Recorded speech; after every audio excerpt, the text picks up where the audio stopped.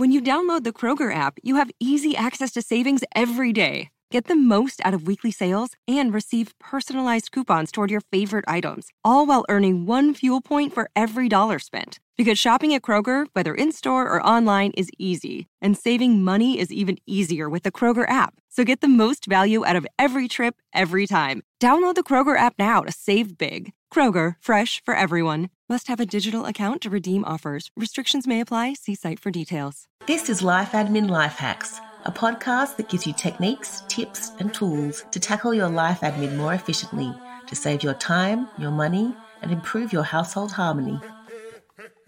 I'm Dinah Roberts, a commercial and finance executive. And I'm Mia Northrop, a user experience designer, researcher, and writer. For the next 2 episodes, we'll be talking about decluttering.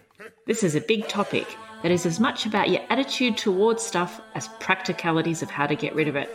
The focus for this ep is mindset and philosophies of various decluttering experts.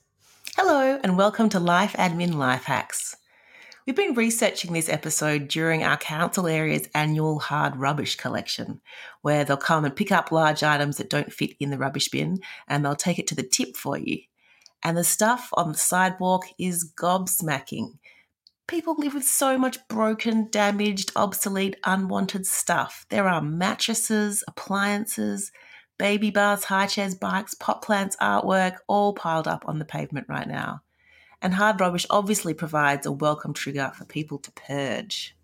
I find decluttering exhilarating, much to my partner's exasperation. People have different levels of attachment to their stuff and relationships with their belongings, which can make letting go difficult. Or you might find yourself in a situation where you've not been able to stay on top of the influx of stuff. You might have just had a baby or returned to work or inherited possessions. You might have been ill or caring for someone else, and you have less time to stop the avalanche and cull. And many of us grew up in homes larger than we have now and had a lot of space, but possessions were quite expensive. And as a child, I remember saving up to buy a Barbie doll in the sort of early 1980s, and it cost $20. And when you sort of take into account inflation, that's, more than $60 now. Whereas you can pick up a Barbie doll at Woolworths now for under $10. So I think it's very easy to accumulate those things. And although I've always had a reasonably clean house, I think there's been a slow mounting problem of deep clutter. I think clutter can sneak up on busy families, and it can be very easy to buy things to quickly fill a need, like buy a costume for a dress-up party. And this kind of has this ripple effect. And I think there is a strong relationship between the clutter of your house and the challenges you might have with your other life admin. When we conducted our survey, we found that decluttering was one of those red flags where most people feel challenged by the amount of possessions they're living with. So while most of us don't need convincing that decluttering is a good thing, it's worthwhile considering the various philosophies that drive the reason to declutter. So one of the key ones is to avoid the mindless consumerism and materialism that happens when you continue to buy lots of things. And also related to that is surrounding yourself with necessary things and that are beautiful and make your life happier. You may just want to focus on the idea of creating peaceful, organised spaces that are going to promote positive feelings for you and positive actions for you. And of course, there's always the environmental sustainability issue, where we should be buying local, we should be buying used, and basically buying less. And some people really just want to avoid that identity or the legacy of that feeling of being almost a hoarder or a pack rat. Absolutely. So it can't be understated as well that feeling of being overwhelmed or disorganized or stressed out or suffocated or drowning because of your possessions and your stuff. I find it really interesting that a lot of the language around feeling like you've got too many possessions as that idea of you can't breathe, drowning, suffocated, overwhelmed. You talk about avalanches, you feel buried. There's these really visceral words that people use to describe this feeling of being hemmed in and really emotionally burdened. There's this physical impact, of course, from just having no space and there being stuff everywhere, but there's this real mental and emotional impact as well. Decluttering means different things to different people. And so we're going to share with you some of the experts and their philosophies and what they think about decluttering and their philosophy. But for me, my definition of decluttering is really getting rid of all those things which have a higher cost than their benefit. So, I come to this with my financial background, my lens, but I don't necessarily mean the financial cost, but really rather the cost in terms of the space they take up, the time they waste to dust them, to move them, to think about them just by being in my house. Yeah. And I guess for decluttering for me just means of getting rid of anything that's broken, that we don't use, that I hate looking at, that we've grown out of. When you have children especially, things become obsolete so quickly. And just moving it out, I find it's sort of this flow of stuff out of the house, because there's a constant flow of stuff in the house, from gifts and crafts and just random purchases. So that flow of stuff in and out, in and out, in and out. Yeah, it definitely seems that once you have children, you need to have a deliberate approach to decluttering, because things do become obsolete quite quickly. Yeah. One of the books I've read to research this app was Less is More: How to Declutter Your Life by Kim Carruthers, which was an excellent practical guide. She talks about the fact that, when we grew up, or previous generations might have had bigger houses with garages, spare rooms, attics, sheds. Now, a lot of us live in smaller homes, apartments. We have limited storage space, and yet stuff is cheaper. She also points out there's a real distinction between someone who might be a hoarder versus a clutterer, someone who's cluttered. Hoarders may recognize that they have an unusual relationship with stuff. There's something going on at an emotional level that means that letting go of things is really quite emotionally difficult. People who just feel like their life is cluttered, they want less stuff, but they might not know how to tackle it. Hoarders want to keep their stuff and get more. So if you're wondering what the distinction is between those two, you can think about it in those terms. This book also really points out the fact that it is greener to share things, to borrow things, to exchange things and donate them than hang on to them. So some people think, well, I've got it. I don't want it to end up in landfill, but give it to someone else who's going to appreciate it or use it or get more value out of it, rather than having it sit in your home and taking up space. I did read something the other day, Mia, about it said someday never comes. And that often you keep things because you think someday I might need this. Absolutely. But it really never comes, does it? Yeah. We have this conversation in my house all the time about things that are possible and things that are probable. It's like, well, that could happen, but will it? And it's the same with things. It's like, well, it's possible that one day you really will need that specific oyster knife. It's possible, but is it probable? Are you going to be shucking oysters yourself that much? And, you just buy them from the market pre-opened. So there's so many things like that around your house that it's possible about me, but is it probable?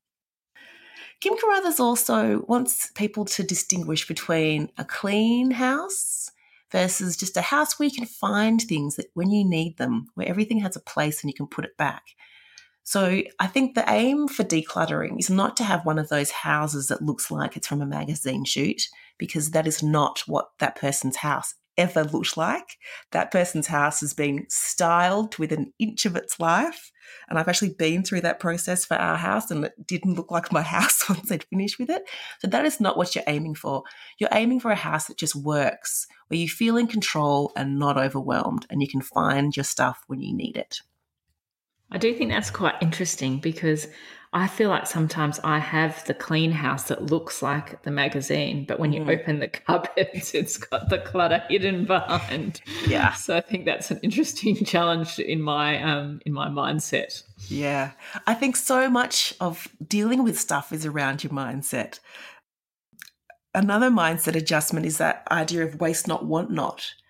Something that might be in short supply now is actually space and time in your life. It's not the stuff. So don't waste time with the stuff.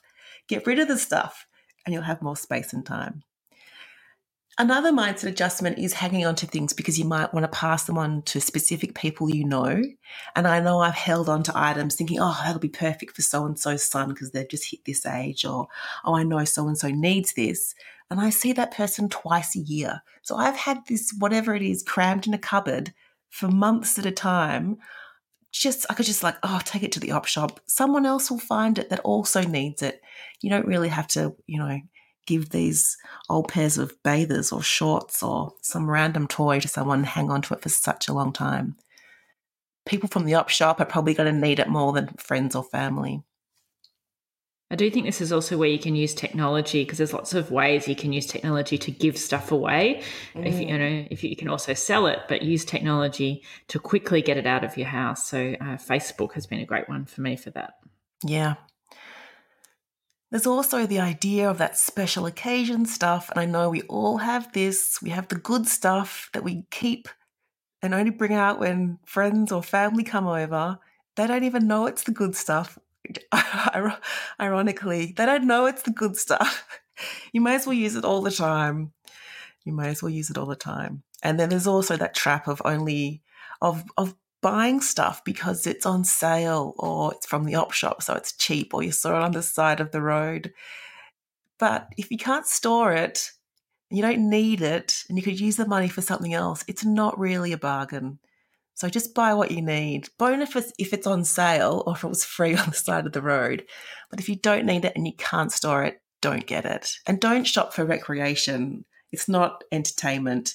You need to go shopping only because you need something, and you need to buy something that is going to be of value in your household. It's not a hobby.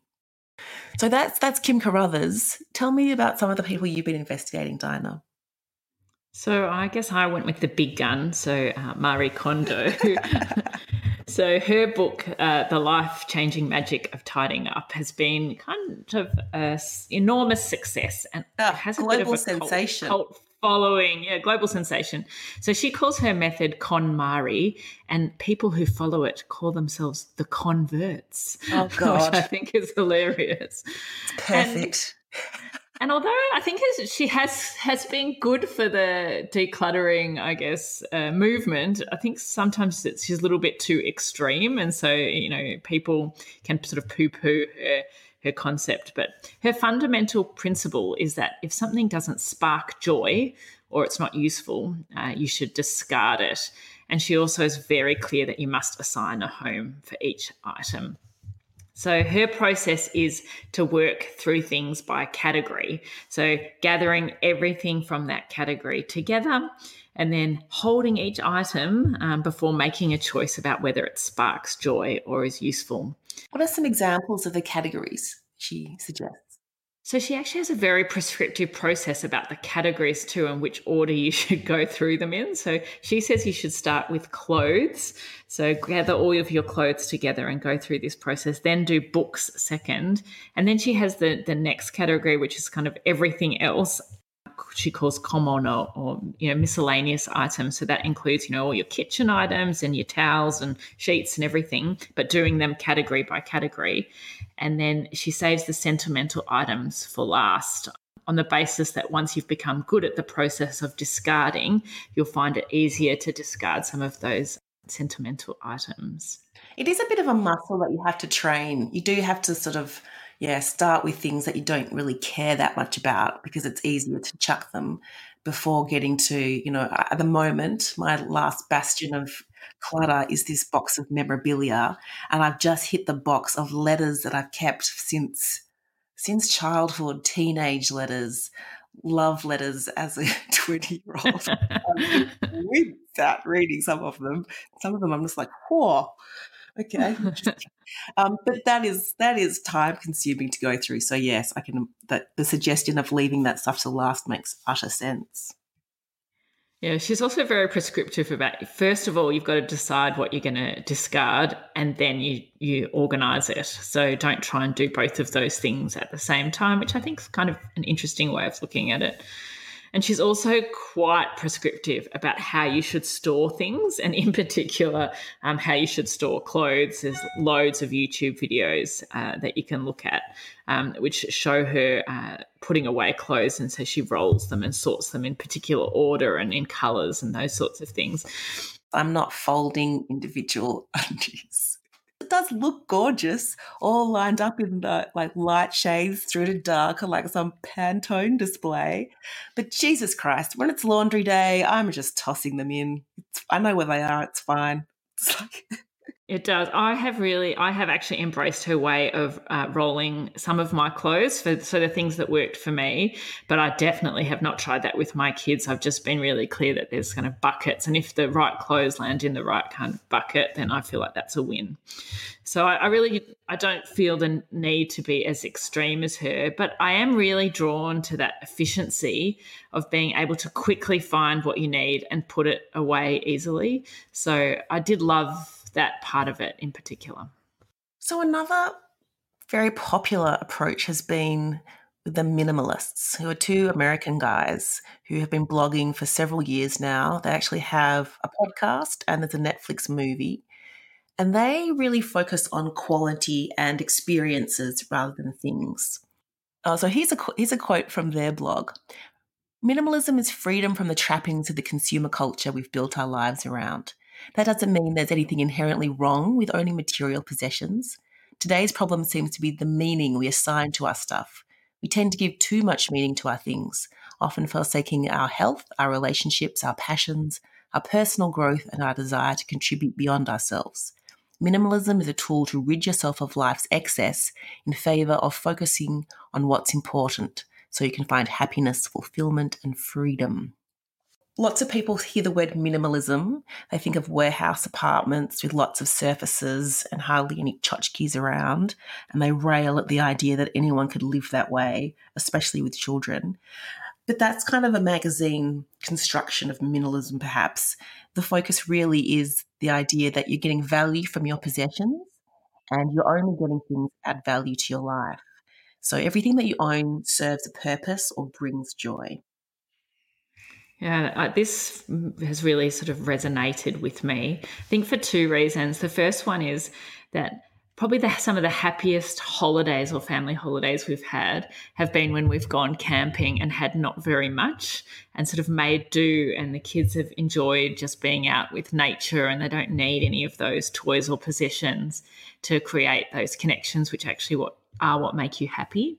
Yeah. And I guess the second reason is because my husband grew up in a developing country. And so he has this sort of mindset of minimalism because he grew up with not very much. There weren't any shops to buy anything from. All they had was to buy things from was a market or a supermarket. And so in terms of clothes and things like that, they only bought them once a year when they went on a big trip to another place that had shops.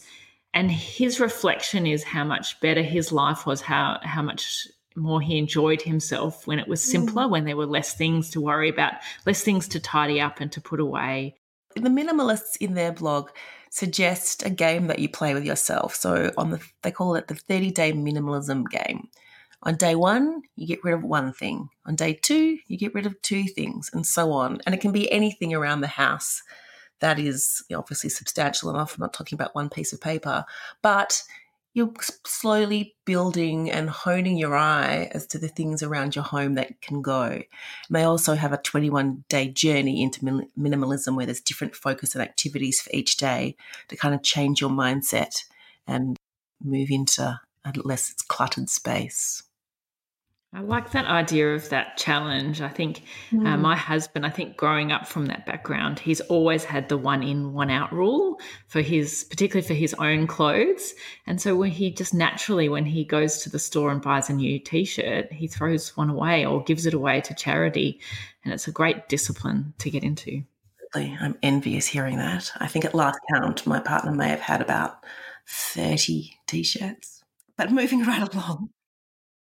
The Joy of Less by Francine J. So this book, she's talking about a lot at the start about people's emotional attachment to things.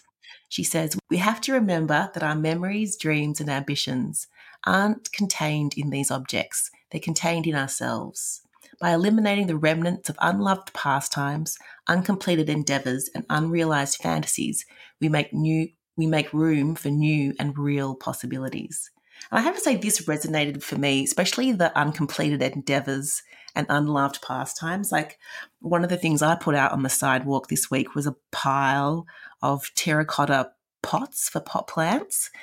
And we've had these pots for years. We plant things and they die because those little pots need watering all the time. I now realise why some people invest in those massive pot plants that cost a lot of money, but they have one big plant in it, and those plants are so much more robust than the little ferns or a little flower.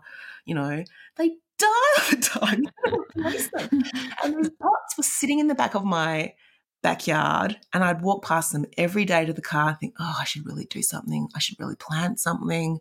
But I could never be bothered because I knew they were going to die. So I got rid of them. And I put them out on the sidewalk and they were gone an hour later. Someone else has come and taken them. So I just feel I've let go of that idea of that uncompleted endeavour that was just making me feel guilty. Oh, that's really interesting, Mia, because when I was decluttering, I found all these tennis rackets that we'd kept. And actually, we've had them for so long because we thought we would somehow start playing tennis again. But because they've been sitting there for so long, they've all perished and they're now no longer usable. So we should have admitted to ourselves a long time ago that we weren't going to play tennis and given those rackets up so someone else could have got some use out of them. Instead, they were barely used, but then just perished and have wasted away. Yeah. So two final points from Francine J. One, she says, obviously, you need to detach from your stuff, which takes psychological strength and flexibility. Much of the stuff that surrounds us is not necessary for our health and happiness. And Dinah, you gave the example of going camping. Lots of people can relate to the idea of going on holiday or camping when you do live simply with fewer items and you feel great about it. Or consider if you were to move overseas and you can't take everything with you, you might not want to shell out for storage. What would you actually leave behind and let go of?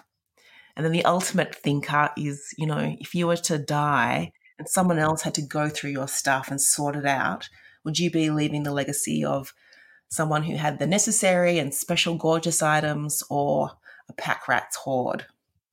So the idea is to start thinking yourself as being a better gatekeeper of the things coming into the house and asking yourself, is it useful? Is it beautiful? Do I have a place to put it? Yeah, I think every item I pick up or think about bringing into the house, I really have now got to that mindset of thinking about where it's going to go. And so not taking things just because they're free. For example, if you go to my husband has done lots of, runs and walks and cycles, and often they give you a drink bottle. Don't take it, saying thanks, but no thanks. I don't need another drink bottle if you've already got 24. Don't bring another one into the house. Yeah, it's hard. It's hard to say no to that stuff. And it's hard to say no to cheap things. I mean, Kmart now is full of cute, cheap things. And it is really hard to not go in there and just think, yeah, I need to upgrade my dustpan and shovel because mine's plastic and this is some beautiful pastel color and I need it. I need more blonde wood and pastels in my life. No, you don't. Wait till the other one breaks. Put it on your Christmas wish list if you're that desperate. So we've talked about a few different methods of decluttering that these experts. So just to summarize them, you can take the Marie Kondo approach where you're dealing with a category of things like dealing with books or paper. You can go for an approach where you do zones or rooms of the house, like start with a kitchen or part of a room, just, one cupboard or the fridge, or start with a small area that can look much better in the time you've got available. And you might just want to work on that time method. You might decide, all right, I'm just going to do 1 hour a week or 10 minutes a day where you set a timer. Or you might want to go on like a 21-day blitz, but you've set a period of time and you can just do what you can manage in that time. Or you might want to approach it like the minimalists and set yourself a target of a number of items every day, or have the 30-day challenge of getting rid of one thing on day 1, 2 things on day 2, etc. Or you might just want to adopt the 1 in, 1 out rule. So going forward, when something new comes into the house, you're chucking out any duplications or excess of that one item. But basically, you need to know yourself so you can decide on the method and the time frame that will suit your personality and goals. Are you the kind of person where slow and steady is going to mean that you're going to sustain the effort, or is a sprint going to just, work with the momentum and the inspiration that you have? You do need to think about why you're doing it and to identify this. So you're motivated to stop or start habits and routines that support the decluttered state. You might also want to have a look at sort of Instagram and Pinterest before and after photos, because that might inspire you to get started. And just to sum up, why is decluttering worthwhile? Because we know it takes effort. We know it takes a while to gear yourself up for it. You might have a physical space issue. You might find rooms or cupboards that are awkward. You can't open stuff without other things falling out. It's getting in your way. You can't find stuff. You're tripping over stuff. You've got precarious falling stacks of stuff. So if it's a physical space issue, it's worth doing. I also think that links to saving time, because if you know where everything is and it's easy to put things away, you just save so much time. And there's also the money aspect. People find that they're buying new stuff because they forgot that they own the same item already, or they can't find it, so they've got to go and buy it again. And I think it changes your mindset too, and you learn to make do with things rather than you necessarily buying the perfect thing. Make do with something, and usually it doesn't really impinge on the happiness or the outcome of the situation. And finally, there's the emotional aspect. So if you're going to be decluttering, then you can deal with the guilt from errant spending on something that you didn't really need or use. You're not going to feel so stuck and weighed down by your possessions instead of having them bring you joy. And those ideas of feeling trapped or suffocated or drowning, where, you might not want to invite people over because you've got this uncomfortable secret that you're just living in chaos. That's a real thing. Lots of people go through, periods where they're living that way and they just can't face the idea of cleaning up for people to come over. So it's just not, they just don't invite people over. So this is not a fun way to live. We all deserve to live in places where we feel calm, where we feel in control, where we feel buoyed by the things that are around us instead of dragged down by them. It's also much better for the environment having less possessions. And I think that's the thing that's resonated most with my children, what they've been taught at school about the environmental impact of landfill. So I think that that's something that can help motivate you as a family group to take change. It's the ultimate motivator, hopefully, the health of the planet. So Mia, that's all we're going to cover about decluttering in this first episode. Do you have a life admin high of the week? My life admin high of the week is that I feel like I'm finally nailing meal planning. I hate cooking dinner. I've got 2 fussy eaters for kids. My husband is a much better cook than me. And at the end of the day, when the kids are moody, the last thing I feel like is getting inspired about what to make for dinner. And I get quite resentful and exasperated by the whole thing. And I've tried things like HelloFresh and Marley Spoon, those meal, ingredients delivery services, so that I need to cook less.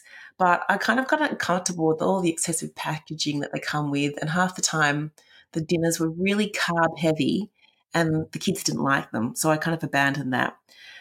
I feel like I knew what to do. I love the Planning with Kids blog by Nicole Avery. She goes into a lot of detail about meal planning. She's a Melbourne mother with 5 kids and she's just got systems like for everything. It's brilliant. So I felt like I knew what I needed to do, but I resisted doing it. I had so many negative feelings wrapped up in it. So it's taken me a long time to just reframe it in terms of this is a choice rather than a chore. I want everyone to be eating healthier. I want to sit down and have nice family meals. I want to extend the kids' palate gently. And I don't want to have to think each night about what the hell we're having for dinner. So I made a little matrix so that we've got a mix of seafood and vegetarian. We've got a night where we have leftovers. We've got a night where we have a roast. Fridays we have homemade pizza or homemade burgers. And then one night a week I'll do some kind of soup or slow cook or curry stew thingy. So I've got this sort of grid to work from. So I plan in the morning. I jump on. It's kind of funny. I've been cheating. I've been using the menu planning services like HelloFresh and Marley Spoon and My Food Bag because they publish their weekly menus each week. And so I go on there and get ideas, and then I just think about what the kids like, pull it together, scan the fridge and the pantry for what we've got, and then I go straight to the supermarket and buy the ingredients. And I've actually been cooking. I've been cooking in the morning instead of waiting till the end of the day when I can't be asked to do anything. And it's working. We haven't had Uber Eats for like 3 weeks, and we haven't had to run down to our local takeaway store that's the other sort of go-to for several weeks. So I feel like I'm finally coming out the other side of what has been years of meal planning guilt. That sounds like it's a really satisfying result. I know lots of people like this is a no-brainer for them, but for me it was a big deal. Anyway, Dinah, no life admin high for you this week, but a life admin low. Yeah. And I feel like it has consumed me because I use, Google Drive, obviously, for my life admin storage, but also for lots of other projects that I'm working on. And I also use Box for work to store my work files. And for some reason, out of the blue, I could no longer access either of those cloud storage drives using my home internet connection. And I couldn't, first of all, I assumed that it was a problem with my computer. And so, I was Googling all of these problems. Then I found out that I thought it was a problem with the modem. And so I was trying various things to reset the modem. And I spent hours and hours researching what the problem might be and trying various ways to solve it. And then finally, I couldn't solve it. So I finally phoned Telstra, who are our internet provider, and discovered that it actually isn't my fault. It's a network problem. And if I had done that right at the beginning of the process, I would have saved all of this time. And I think that I had this assumption that I was competent enough to solve this problem. But the reality is right from the beginning, I needed an expert. And, this is kind of important to think about when it's best to engage an expert rather than to try and do things yourself. And, it didn't cost me anything other than the half an hour of being on the hold to Telstra waiting for someone to answer my call. But really, if I'd done that much sooner, I would have saved all of that time and wasted angst about not being able to do things efficiently because I couldn't access all of the files and documents I needed. So it has been an awful process. After the third hour of Googling stuff and trying stuff and it not working, that's your red flag for call an expert. Like if you can't solve it within 3 hours, yeah, definitely invested too much energy in a very busy week to try and solve a problem I would never have been able to solve. And Dinah, you've got not a book review, but a Netflix series review, which is just kind of music to my ears right now. I need a new show to binge. Yeah, so it was really relevant that it came up, the notification this week. New series called Consumed has now been added to Netflix. It's actually a Canadian series and it's about decluttering. So a Canadian lady, she goes in and supports families to declutter their homes. So she goes through a really interesting process, which I thought there was some elements of it that people might resonate with them. So if you're thinking about trying to get motivated, it might be a good series to watch with your family so that they can see the process. She goes through this stage thing. The first thing is she goes into their houses and she gets them to pack everything up and then into boxes and remove it from the house. And she only allows the families to keep 10 things. And then they have a couple of weeks where they have to live with just these 10 sort of additional items other than the essential items to cook, etc. And then they put everything into a warehouse and the families have to go through a process of deciding what to keep and what to toss. And she tries to get them to only keep 25% of their belongings. And she puts a little yellow square on the ground of how much they can keep. And then the thing that I found the most interesting about it was then they revisited the families 3 months later to see how they were keeping up with this new state of decluttered life. So really, I think it's a great show to watch if you're looking for inspiration about some various things you might want to try and the benefits too that these families experience from the decluttering. I love a good before and after. I love a good makeover show. I can't wait to try it. Thanks. So that wraps us up for today. In the next episode, we'll get into the practicalities of how to tackle your stuff. remember to consider your attitude to decluttering this week. Raise your awareness of the quantity and quality of things within your home. Identify how and why you might have accumulated this excessive stuff, and think about the best way you might sustain a decluttering effort. Sprint or marathon, room or category or number of items. If you'd like to join us on our Life Admin journey, please head to our Facebook page, Life Admin Life Hacks, to follow us and share your thoughts on what we're doing. And feel free to post any comments or certainly post suggestions that we might be able to use. We hope to see you there. Thanks for listening. Show notes for this episode are available at lifeadminlifehacks.com. If you're a fan, please subscribe and share the love, and tell a friend or review us in your podcasting app.